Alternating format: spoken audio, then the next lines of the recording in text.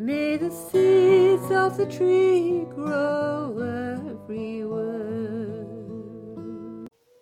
Welcome to the Circus of Seeds. I don't know why the myth of Perseus and Medusa resonates with me so much and why I felt compelled to explore it. Maybe it's something to do with watching Ray Harryhausen films as a child, I've no idea.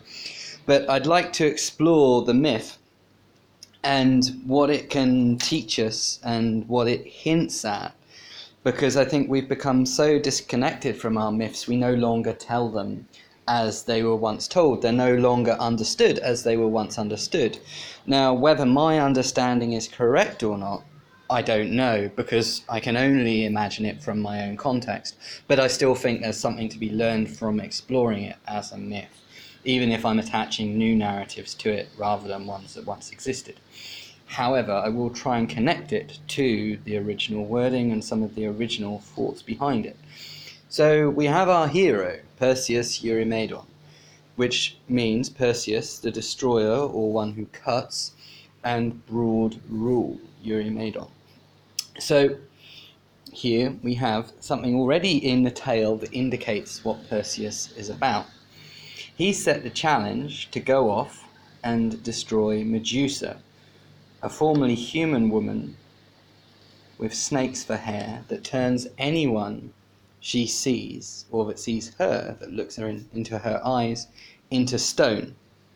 So Medusa, again, also means protectress or guardian, and Medu also is related to rule. We find it in Eurymedon. So Perseus has already set out to destroy rule, and here we find in Medusa a human form of rules that turn anyone that looks at her into stone, with snakes for hair, which is symbolic of complexity, which is symbolic as cycles and flows, as well as both healing and harm. So you could say that Medusa, in looking into her eyes, in peering into complexity, makes us victims of analysis paralysis. We are unable to engage, we are just locked down. And by gazing at complexity, this is often one of its effects. You get tangled in the snakes of her hair and you are unable to engage. So in order to find and fight Medusa, Perseus must first find the Graenae, the old ones, 3 old grey women who share 1 eye and 1 tooth. Their names are Horror, Alarm, and Dread, the past, present, and future of fear. By stealing their eye and keeping it from them, they lead him to the nymphs of the dusk, which then give him the weapons and tools that he needs to engage with Medusa. So in confronting his fears and engaging with his fears, even grabbing the eye of his fears, he is able to further explore and get to the point where he can arm himself in order to engage with complexity. Then we have the nymphs of the dusk, who represent a kind of liminal space, an edge space between both light and dark, who give him a cap of invisibility, a gift from Hades, the lord of death or change, the winged sandals of Hermes, who represents the mind and mercurial thought, allowing him to fly up and down, to view things from a different perspective. He receives a mirror shield from Athena, the goddess of wisdom, which is both a shield and a mirror, something that acts as a boundary that protects and defends and removes and prevents things from hitting, but also something which allows to reflect and see the thing as a reflection, to see it as separate, to disconnect it in order to engage with it. He receives a sword from Zeus, the ruler of the clouds, the ruler of thought. And swords are symbolically, again, represent thought in the tarot, and historically represent thought and speed and swiftness of mind. They're a means of cutting the idea from the reality in order to engage with it. And a magic bag that will fit anything within it.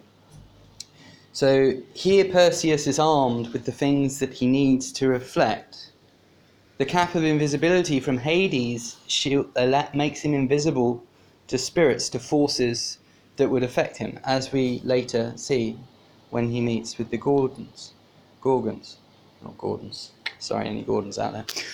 So the Gorgons, the dread ones, each with a head of snakes symbolic of death and rebirth, cycles, tangles, and flow. A Medusa, the protectress, guardian, rules, perhaps representing human complexity, perhaps representing human culture. Who knows? I'm speculating here, I'm thinking of random. Then Stheno, which means forceful, perhaps value and spirits, the forces that are pulling on us both internally and externally. And Uriel, the far roaming, the distant threats and opportunities, perhaps weaker forces in the universe affecting us. So Perseus looks in the mirror, his mirror shield, in order to take off the head of Medusa. Then he dons his cap of invisibility in order to escape, in order to contain the ideas that he's disconnected from reality without looking at them, shielding himself from the spirits that are affecting him, removes the head and takes it away. The head later is found on the shield of Athena, the goddess of wisdom, after gifted to her by Perseus. So it's at once a shield of complexity which she uses in order to fight and battle her enemies, but it's also that which prevents harm from coming to her. And we find this Medusa's head as a symbol to ward off the evil eye in many cultures, engaging directly with thoughts, ideas, and ill will. This is a random rant. I don't know where it's going. I don't know if any of this is value in the way in which we engage with our myths. But for me, I find it interesting to look at the origins, to look at the root. I'm not a mythologist. I'm just an amateur. I'm just exploring.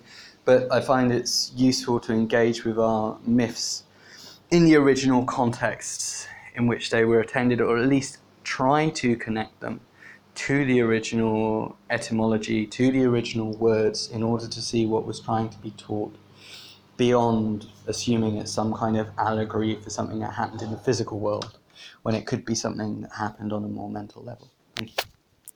May the branches be blessed with blossom fair. May the seeds of the tree grow everywhere. May the seeds of the tree grow everywhere. Thanks for your attention. If you enjoyed the music for this episode, you can find it on SoundCloud. It's a piece called The Tree of Love from Bridget Cousins. Thank you.